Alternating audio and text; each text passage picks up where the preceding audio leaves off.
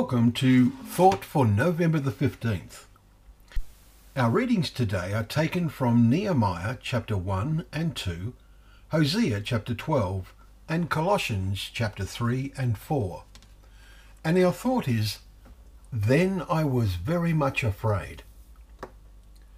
Today we started to read the book of Nehemiah, who was in exile in Susa, the capital of the empire of the Medes and Persians.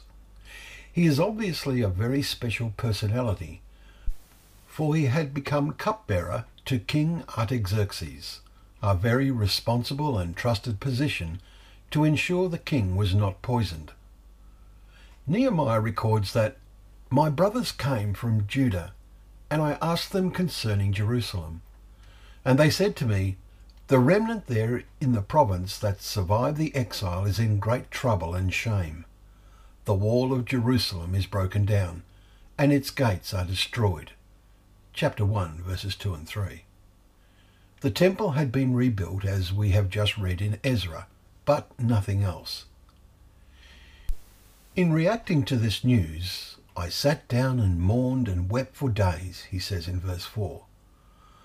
He is then praying before the God of heaven, the great and awesome God who keeps covenant and steadfast love with those who love him and keep his commandments.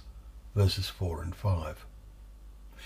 We prove we mean what we say, especially in loving God, by what we then do. The climax of his prayer is in verse 11.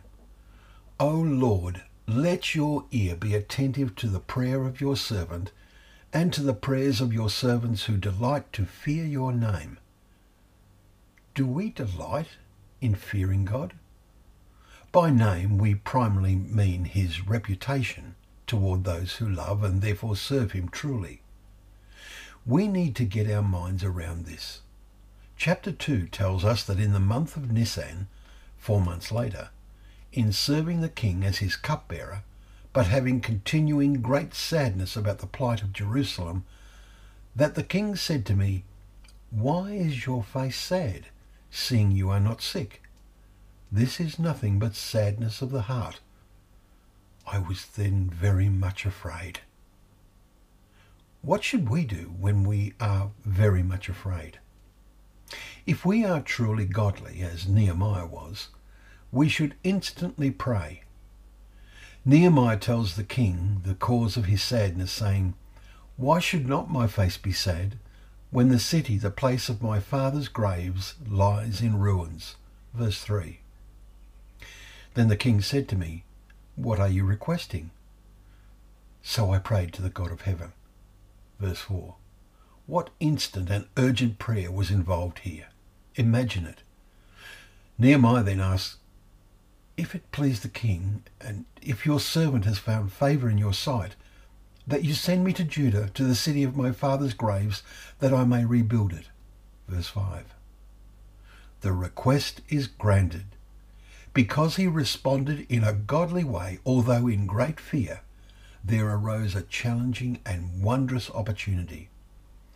The account that unfolds in this book from there here on is an inspiration to all who are fully committed to serve God at every opportunity. Do you have that same sense of commitment? How much will such be needed as life in this world becomes ever more uncertain? So let us all set our minds on developing that commitment more and more. And the foundation for this is to feed on God's word every day.